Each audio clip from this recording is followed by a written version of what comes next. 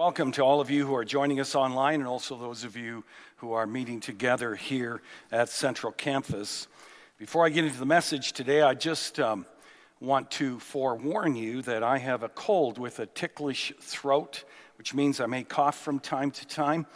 And I may also be speaking a little more mellow, just to avoid coughing a lot. Gwen, my wife, has been housebound for the last 2 weeks with a bad cold and cough, and I have tried to avoid her like the plague. I've slept in a separate bedroom, did everything I could to stay away from her, but then we came to Valentine's Day. I mean, how do you stay away from the person you love on Valentine's Day? And so I got her flowers, and she gave me this cough. Anyways, thanks, dear. I love you too. And just for the record, the kiss was worth it. Anyways, we're continuing our series in the book of 1 John. It's a letter written by the Apostle John to address false teaching that was infiltrating the church about what it means to be a Christian. And this resulted in many of the believers being confused about their faith. In fact, some even wondered whether they were Christians at all. And so John wrote this letter to clarify what it means to be an authentic follower of Jesus Christ so that they could know they have eternal life. In chapter 1, and then right through to chapter 2, verse 6, John essentially says that Christ's followers believe that Jesus is fully God and also fully human, that he lived, that he taught profound truths, performed amazing miracles, died on the cross in order to atone for our sins, was buried, then rose on the third day, appearing not only to his disciples, but to more than 500 people at the same time. However, Christ's followers don't just believe these things about Jesus. They also believe in Jesus, cultivate a growing friendship with Jesus, and together with other Christians in his church, seek to live the way that Jesus did. Which brings us to our scripture lesson for today, beginning verse 7 in chapter 2, where we're given another evidence of a sincere follower of Jesus Christ. Now open your Bibles, if you would, to 1 John chapter 2, verse 7. Now, authentic Christians not only seek to live like Jesus lived, but the passage we're going to look at says they also seek to love like Jesus loved. Now, to be clear, John is not saying if you want to become a Christian and have eternal life, you have to live this way. In other words, what he's really saying here is that the evidence that you are a Christian, that you have a genuine growing relationship with Jesus, is that the direction of your life will be to live this way. You will have a heart desire to live this way. Not perfectly, of course, but the direction of your life will be to love and to live like Jesus. And so, with all that in mind, would you now stand and join me in reading our scripture lesson?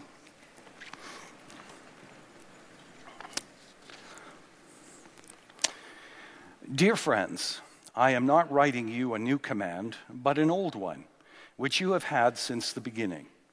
This old command is the message you have heard. Yet I am writing you a new command. Its truth is seen in him and in you, because the darkness is passing and the true light is already shining. Anyone who claims to be in the light but hates a brother or sister is still in the darkness.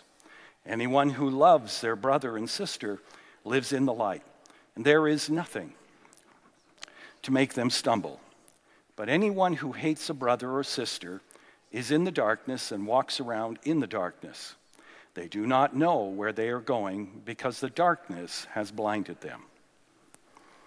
Our Heavenly Father, thank you again for your word. And Lord, our hands are open to you to receive from you today.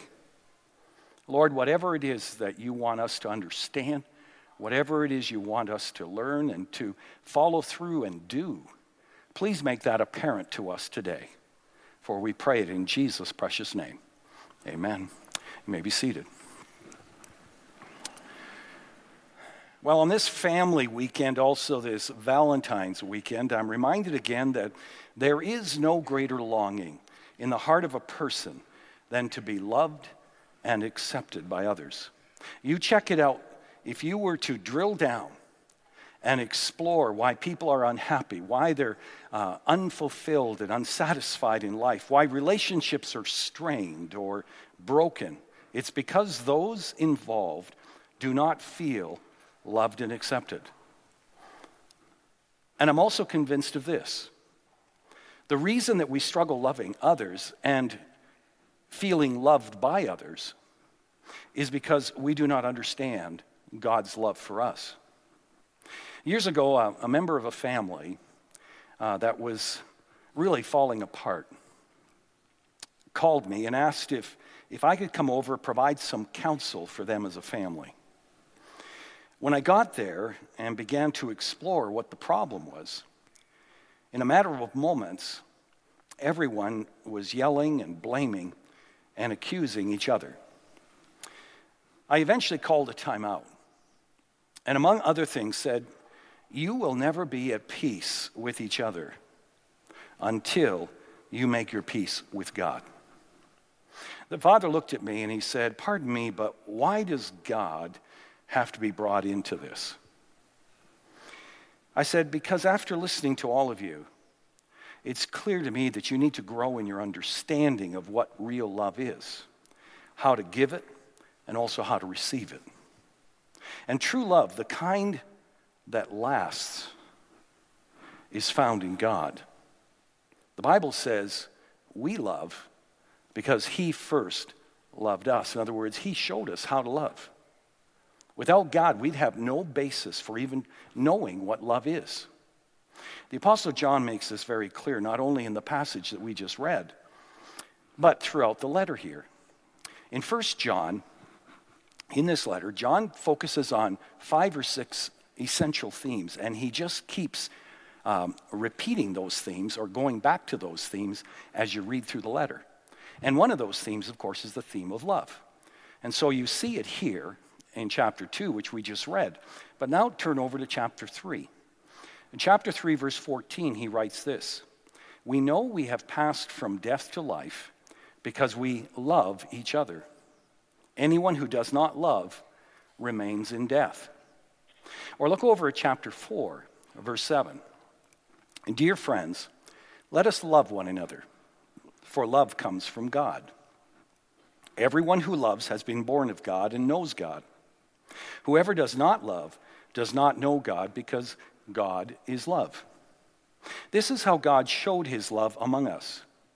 He sent His one and only Son into the world that we might live through Him. This is love. Not that we love God, but that He loved us." In other words, He first loved us and sent His Son as an atoning sacrifice for our sins. Dear friends, since God so loved us, we also ought to love one another. And then look at verse 20. "Whoever claims to love God yet hates his brother or sister is a liar. For whoever does not love their brother or sister whom they have seen cannot love God whom they have not seen." And then back, of course, to our scripture lesson today in 1 John 2, verse 9. "Anyone who claims to be in the light," in other words, in Christ, "but hates a brother or sister is still in darkness.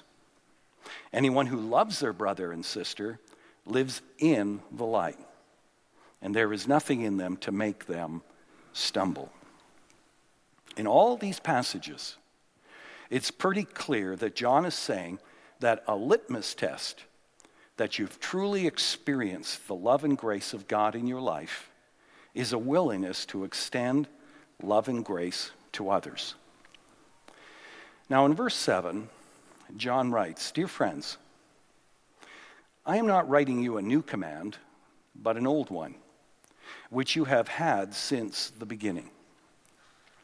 Now what John is referring to is what Jesus called the first and the greatest commandment in Matthew chapter 22, verse 37. And this is what we read there. Love the Lord your God with all your heart and with all your soul and with all your mind. This is the first and greatest commandment. And the second is like it. Love your neighbors yourself. All the law and the prophets hang on to these two commandments. So how does the law and the teaching of the prophets hang on to these two commandments? Well, if you love God, you're going to worship him and him alone. You're not going to worship or love something or someone more than him. If you love God, you're not going to trust someone or something more than you do him. You see, this is the essence of what sin is. Many people don't like the word sin these days. They see it as old school. They see it as basically a negative term that's all about do's and don'ts. But you see, sin is simply this. At its core, sin is worshiping or loving someone or something more than God. So why is this such a big deal to God? Why does he insist that he be the object of our highest affection? Well, let me explain it to you this way.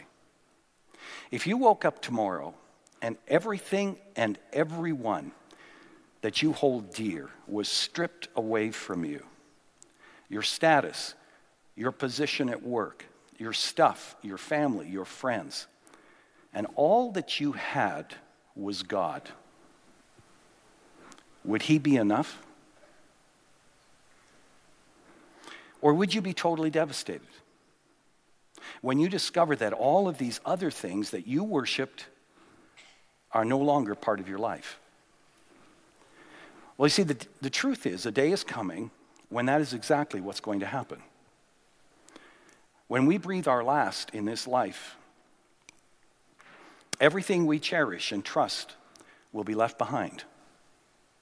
And if we haven't cultivated a friendship with God, we're going to be alone. We will have nothing. We will spend the rest of eternity without God and without anything else that we worshiped and put ahead of God in this life. And folks, there's a definition. That's a definition for despair. And God loves us too much to see us end up there. That's why over and over again he says in Scripture to make him our ultimate priority, the object of our highest affection, to worship and love him with all of our heart, soul, and mind. And that's why he sent his precious son Jesus to make a way for us to be a friend of God. Now, furthermore, Jesus said the law hangs on to these two commandments, to love God and to love others. And he said that, secondly, because if you love God and you love your neighbor, well, you're not going to murder your neighbor, are you? If you love God and your neighbor, you're not going to steal from your neighbor, are you? You're not going to covet what your neighbor has, including their spouse. If you truly love God and your neighbor, you aren't going to lie to them. You're not going to slander them or pass on negative gossip about them. If you truly love God and your neighbor, you will want others to think the best about them and therefore seek to protect their reputation and their dignity rather than destroy it. In short, if you love someone, you're not deliberately going to sin against them, which is what all the law addresses. You're just simply not going to do that. Oh, you're going to drop the ball once in a while. That, of course, but it won't be the direction of your life. So look at verse 8. Yet I'm writing you a new command. Its truth is seen in him and in you, because the darkness is passing and the true light is already shining. Now, in verse 7, John says, I'm not writing you a new commandment, but an old one. And then in verse 8 he says, yet I'm writing you a new command. So what is all this about? Well, we know he's not replacing the old commandment, which is to love God and to love others, with a new one, because he's already clarified that in verse 7. What he's saying is, I'm giving you a new insight. I'm giving you a kairos on how to love God and others, and it's found in Christ. In other words, with Christ coming to earth, you now have an example of someone who loves God and others perfectly. If you want to know how to love God and how to love others, look at Jesus Christ.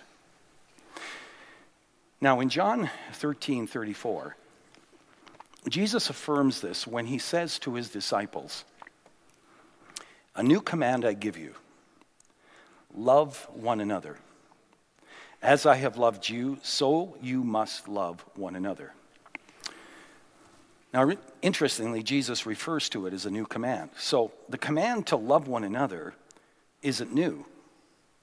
But when Jesus says, "As I have loved you, so you must love one another," folks, that's new. It's the same command, but it's filled with new meaning because of the way that Christ loves us.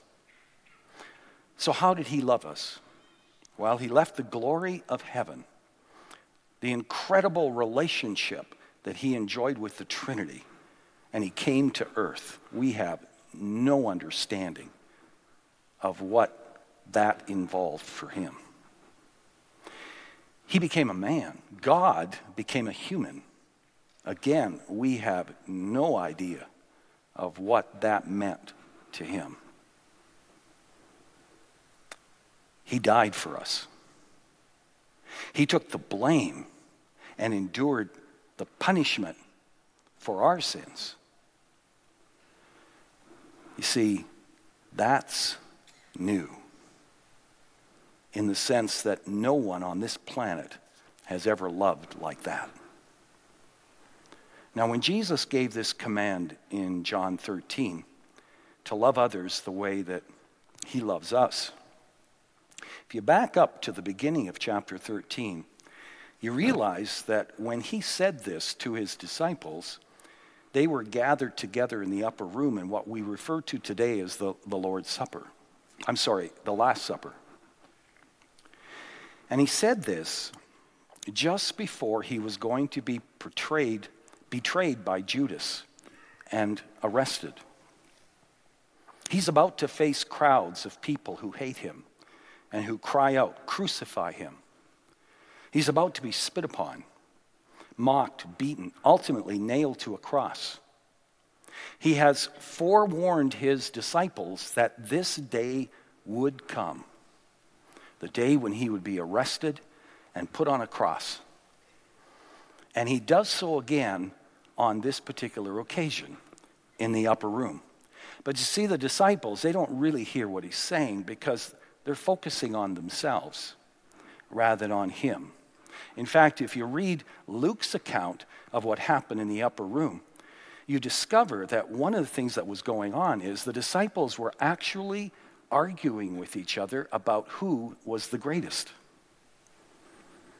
Not an easy group to love. Now, we're not sure why, but the servant assigned to wash the dusty feet of guests, which was a custom then, he's not there to do his job. Maybe he missed the cab or the bus or whatever, didn't show up. And so the disciples, they entered the upper room, and since no one's there to wash their feet, they just go straight to the table. They recline at the table with dirty and dusty feet. And most likely, they're thinking to themselves, there is no way I'm going to take the time and stoop to this low position of washing my own feet.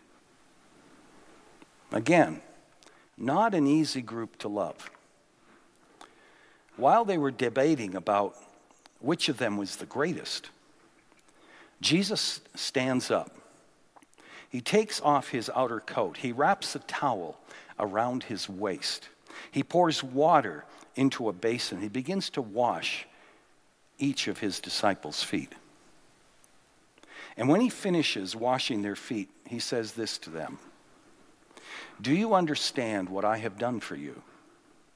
You call me teacher and Lord, and rightly so, for that is what I am. Now that I, your Lord and teacher, have washed your feet, you also should wash one another's feet." Now, in that society, washing the feet of guests was a duty reserved for a servant at the bottom of the pecking order, the lowest of the lowest servant. And in doing this, Jesus was teaching them through his example what he meant when moments later he said this to them: "A new commandment I give you. Love one another. As I have loved you, so you must love one another." Jesus essentially says, if you want to know about the kind of love I'm talking about, as I have loved you humbly, sacrificially, selflessly, so I am calling you to love others. Now remember, Jesus was fully human, as we are. When I think of the overbearing, unreliable, shoot-from-the-hip Peter, when I think of James and John, whom Jesus referred to as the sons of thunder, which means they were likely spoiled and had tempers, when I think of stubborn and doubting Thomas, when I think of scheming Judas, I'm sure that there were times that Jesus was irritated and exasperated with them often. And yet he loved them. So being fully human, even as we are, how was Jesus able to love his disciples? Well, we get a clue in Romans chapter 5, verse 5. It says this: "God's love has been poured out into our hearts through the Holy Spirit, who has been given to us." Jesus was able to love others the way that he did because while he was on earth, he lived in humble dependence on his heavenly Father and also on the Holy Spirit, who filled his heart with God's love without measure. And the same is true for us. That is why in verse 8, just look at verse 8. The Apostle John says this: "God's love is seen in him," referring to Christ, "and in you." You see, when you embrace Christ as your Savior and Lord, he invades your life and you become one with Christ. He is in you and you are in him. You're one. And this love of Christ is now in you. And as you increasingly submit to him, even as he submitted to his Father,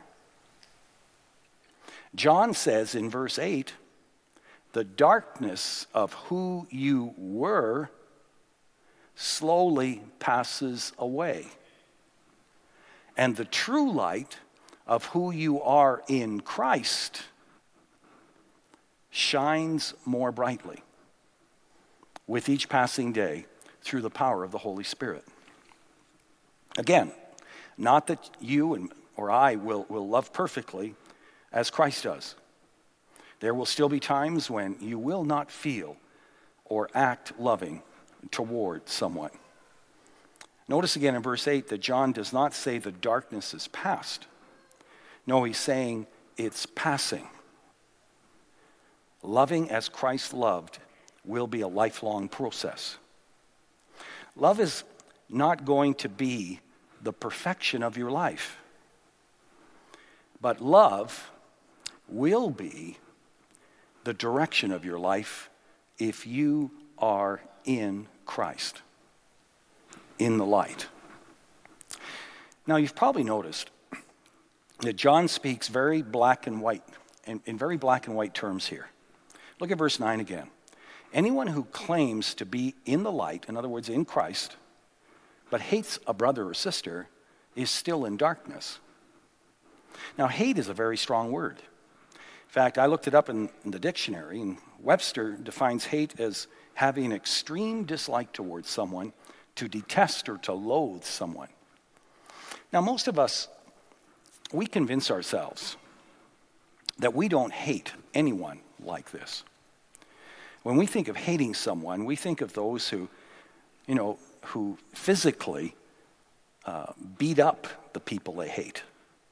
We think of those who spray paint the cars of those that they hate.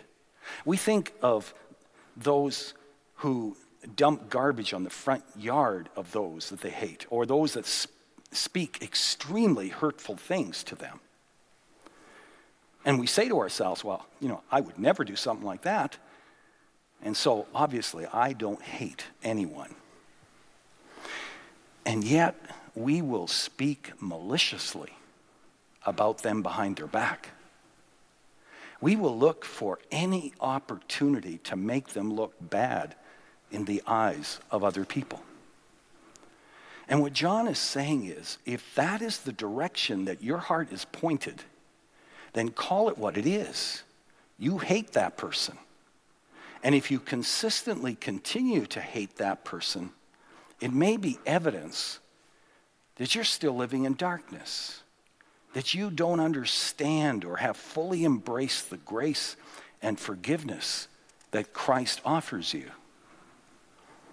Again, when we are hurt, we all may walk in darkness for a short time. But John says here that true Christians, those who are in the light, those who are in Christ, they see it for what it is, and they don't stay in darkness. They take steps toward the light and make things right. So how do we do this? How do we love as Jesus loves? Well, Jesus gives us some instruction on this in Luke chapter 6. And so I'm going to invite you to turn to Luke 6 for a moment. And this is what Jesus says there. But to those who are listening, I say, love your enemies. Do good to those who hate you. Bless those who curse you. Pray for those who mistreat you. Now, I want you to notice that Jesus does not command us here to like our enemies. He does not ask us to be best friends or to go on holidays with our enemies. Although who knows?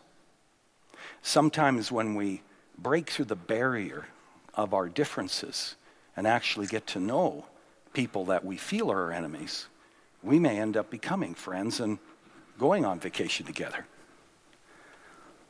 But the thing I want to point out is that Jesus here calls us to love our enemies, not necessarily to like them. In the Greek, there are at least 4 different words for the word love, and Jesus only uses one of them here. There is storge, which is the love that you have for your family. There is eros, which is sexual, passionate, romantic love, root word of the word erotic. There is phileo, which is a friendship love between closest friends. All of these kinds of love describe a person's feelings of love for one another, and therefore can't be forced, because we're talking about feelings.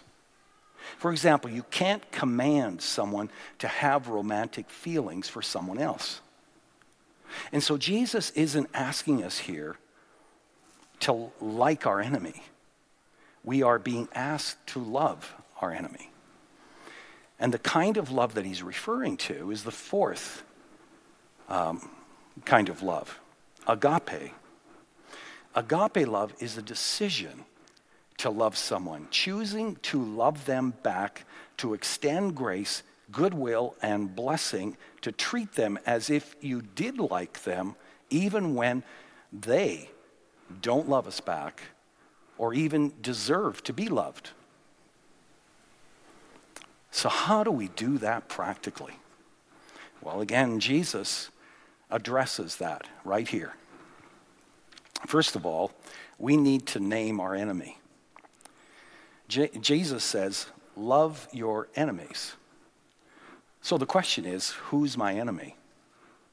If we're going to love our enemies, we need to know who our enemies are. As I said a moment ago, most people, and in particular those of us who are Christians, we don't think we hate anyone. We like to believe that we love everyone. And so what happens is we go into denial. Even though we do things and we say things that clearly prove that we have enemies, we won't consciously admit it to ourselves, much less to God or to anyone else, that there are people who feel like enemies to us. Darrell Johnson makes the astute observation that you won't come to love your enemies until you admit that they are actually your enemies.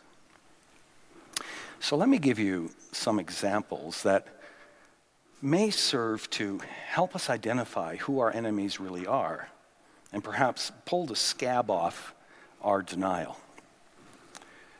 Your enemy may be someone who simply doesn't like you and makes you quite aware of it. Your enemy, in the words of Jesus, is the person who hates you, who curses and slanders you, who mistreats you, or even seeks to injure you. Your enemy could be people of a certain race, or a certain religion, or people who hold opposing views on politics than you do, or hypersensitive issues like abortion, homosexuality, transgenderism. Your enemy could be someone who abused you in some way.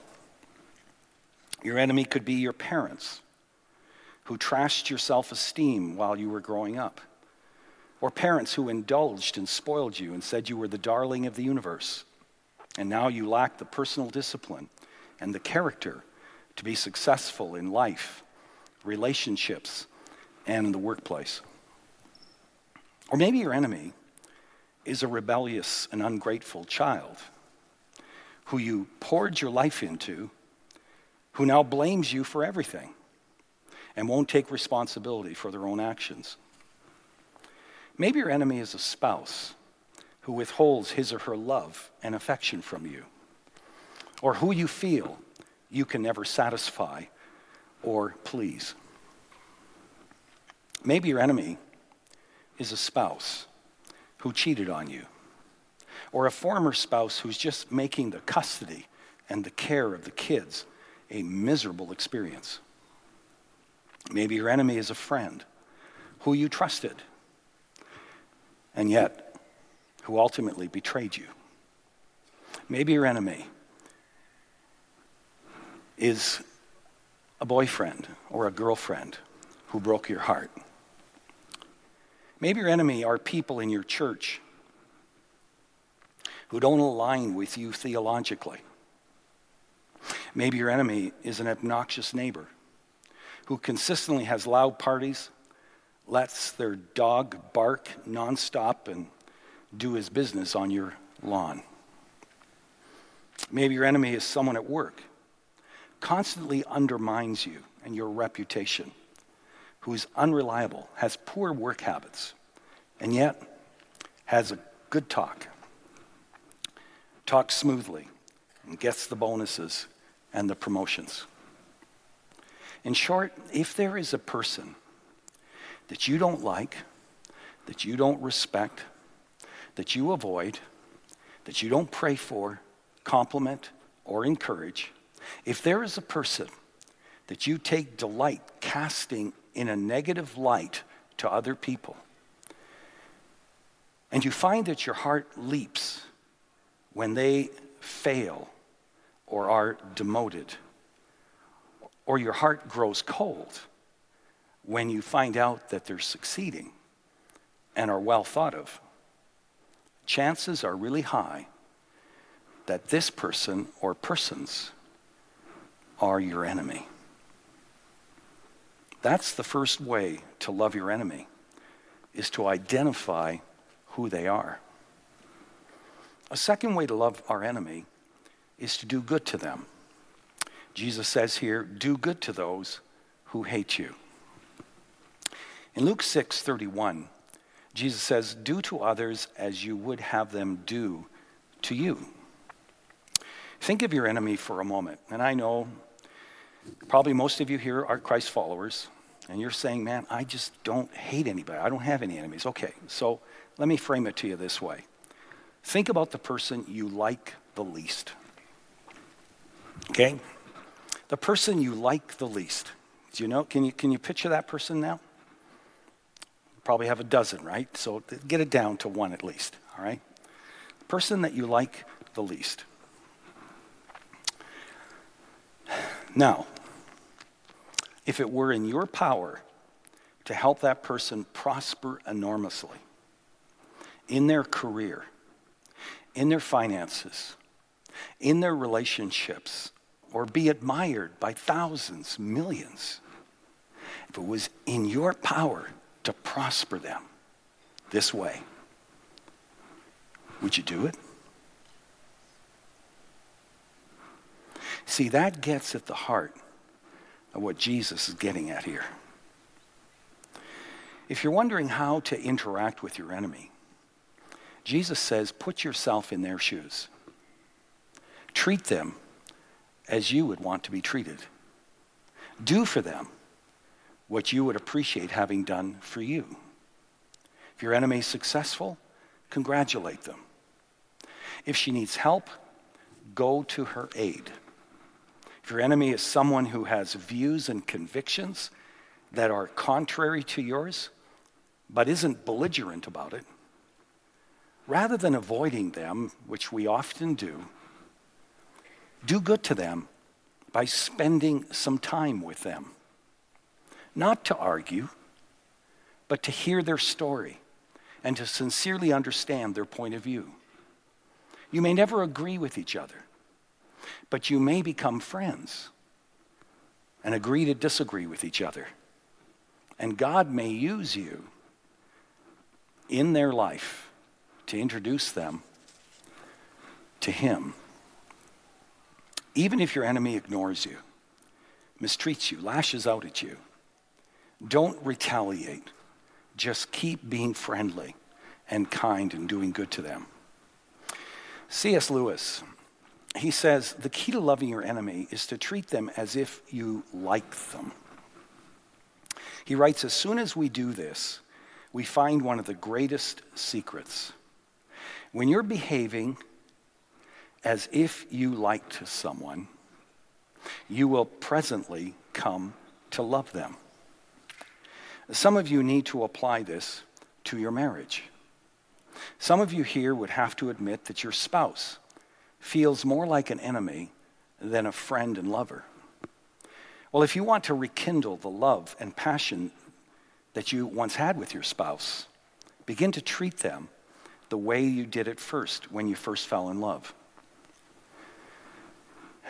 A woman came to her lawyer and said, I want a divorce. I have absolutely no feelings left for my husband. In fact, I hate him.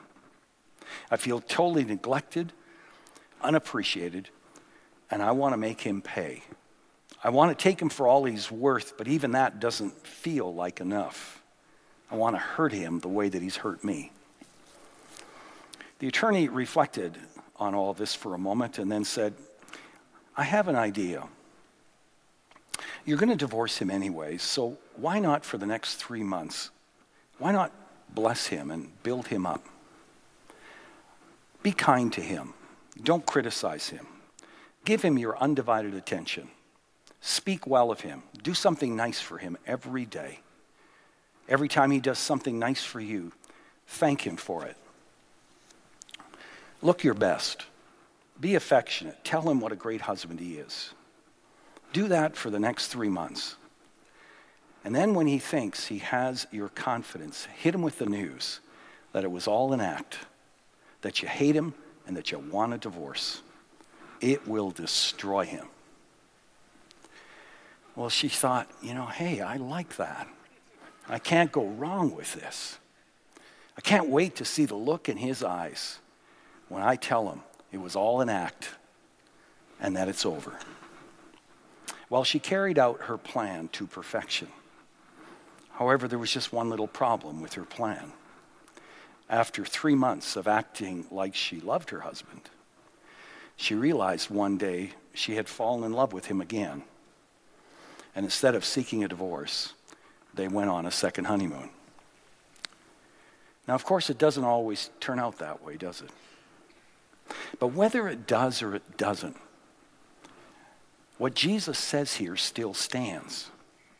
He calls us to do good to those who we feel are like enemies. Thirdly, we exercise agape love to our enemies when we bless them with our words. Jesus says, bless those who curse you. This means making a decision that if hurtful, angry, mean words are spoken to you, you won't escalate the war of words by retaliating, but you will respond with gentleness and kindness. Proverbs 15:1 says, a gentle answer turns away wrath, but a harsh word stirs up anger. Blessing our enemy with our words means we will resist spreading rumors and negative gossip, slander, anything that would tarnish the character and the reputation of the other person. Blessing our enemy with our words includes something as simple as greeting our enemy graciously. And then fourthly, we exercise agape love to our enemies when we pray for them. Jesus says, pray for those who mistreat you. Now, John Ortberg, he points out that in the old Roman ruins, 2,000 years ago, archaeologists have discovered thousands of tablets with prayers on them. The only problem is those prayers were curses. People would actually pay money to address a god or a goddess and essentially say, this person hurt me, and this is how this person hurt me, and I want them to pay for what they did to me. So here's one such prayer that they found on a tablet. I invoke you, holy angels and holy names, to tie up, block, strike, overthrow, harm, destroy, kill, and shatter Eucharius, the charioteer, and all his horses tomorrow in the arena of Rome. Let him not receive the honors. Let him be broken up and let him drag behind. Let his breath be bad and his teeth be yellow. I made up the last part there. But my point is, thousands of these kinds of prayer curses were put on tablets. So how many tablets do you think that they found in which people prayed that God would bless their enemy? Not a one. I wonder if that's still pretty representative of what happens today. We may not actually pray curses on our enemies, but I wonder how often we wish negative things on our enemy. And conversely, how often do we pray for God's blessing on our enemy? That is what Jesus calls us to do. And here's the thing. As you bring your enemy to God in prayer, and you ask him to bless them and their family, to safeguard their health, to encourage them, and to draw them close to himself, something is going to begin to happen in your heart. And you're going to find that your attitude towards your enemy is beginning to change. You can't pray for a person very long and still hate them. Now, this will not be something that will come easily for us. But our capacity to pray for God's blessing on our enemy is the litmus test of our own experience of God's grace. Jesus said in Matthew 6:15, if you do not forgive others their sins, your Father will not forgive your sins. What he's really saying there is when we stubbornly refuse to extend grace to others, including our enemy, it shows that we really haven't fully experienced the amazing grace of God in our own lives. And we must understand that God loves us too much to leave us there. If our heart is hard, if we refuse to extend grace and love to our enemy, then like a loving father, he will often discipline us in some way to bring us to a place of desperation, a place where we hit rock bottom and find ourselves in need of the grace and mercy of God. And then by his grace, he will restore us so that we can not only proclaim that our God is merciful and gracious, but begin to freely extend grace and a radical love to others, including our enemies, because we have truly experienced God's radical love and grace ourselves. Friends, you may not think much of your enemy, but God does. You may think your enemy doesn't deserve grace, but God does. Jesus doesn't just say, you and I are worth dying for. He says our enemy is worth dying for. The cross really shows how much people matter to God. You see, we have no reason to ever conclude that we are worthless, because our Creator God, Jesus Christ, thought that we were so precious that he came to this planet and all that meant for him, and he died for us. And God calls us to value other people that he created with the same love. Even when everything in us is repulsed by the attitude or the behavior of another person, God calls us to remember that he died for that person too, and that this person needs Jesus and also needs to see the love of Jesus in us. Now again, we can't do this in our own strength. We need to humble ourselves, call out to God to change our thinking and our attitudes in this area of our lives. But as we keep leaning into God and trusting him and asking for his work of grace in our lives, Galatians 5:16 assures us that the more that we walk in the Spirit, in the light, in the way of Christ, the less we will carry out our self-centered desires. As we trust in him, as we submit to him, and ask him to help us love people the way that he does, we can know that God is at work transforming us from the inside out. In a moment, we're going to gather around the Lord's table, and we're going to celebrate the Lord's Supper together. We're going to be reminded of his incredible love for us. We're going to be reminded that while we were yet sinners, while we were yet far from God, while we were yet, in a sense, his enemies, Christ came and died for us, sacrificed his very life for us, and paid for our sins on the cross. I want you to take a moment right now just to bow your heads and to reflect on the message that you've just heard here from 1 John. Reflect on what Christ has done for you. And then as you think about your enemy, ask the Lord, Lord, what are you saying to me? And Lord, what is it that you want me to do about it? What is one step you want me to take?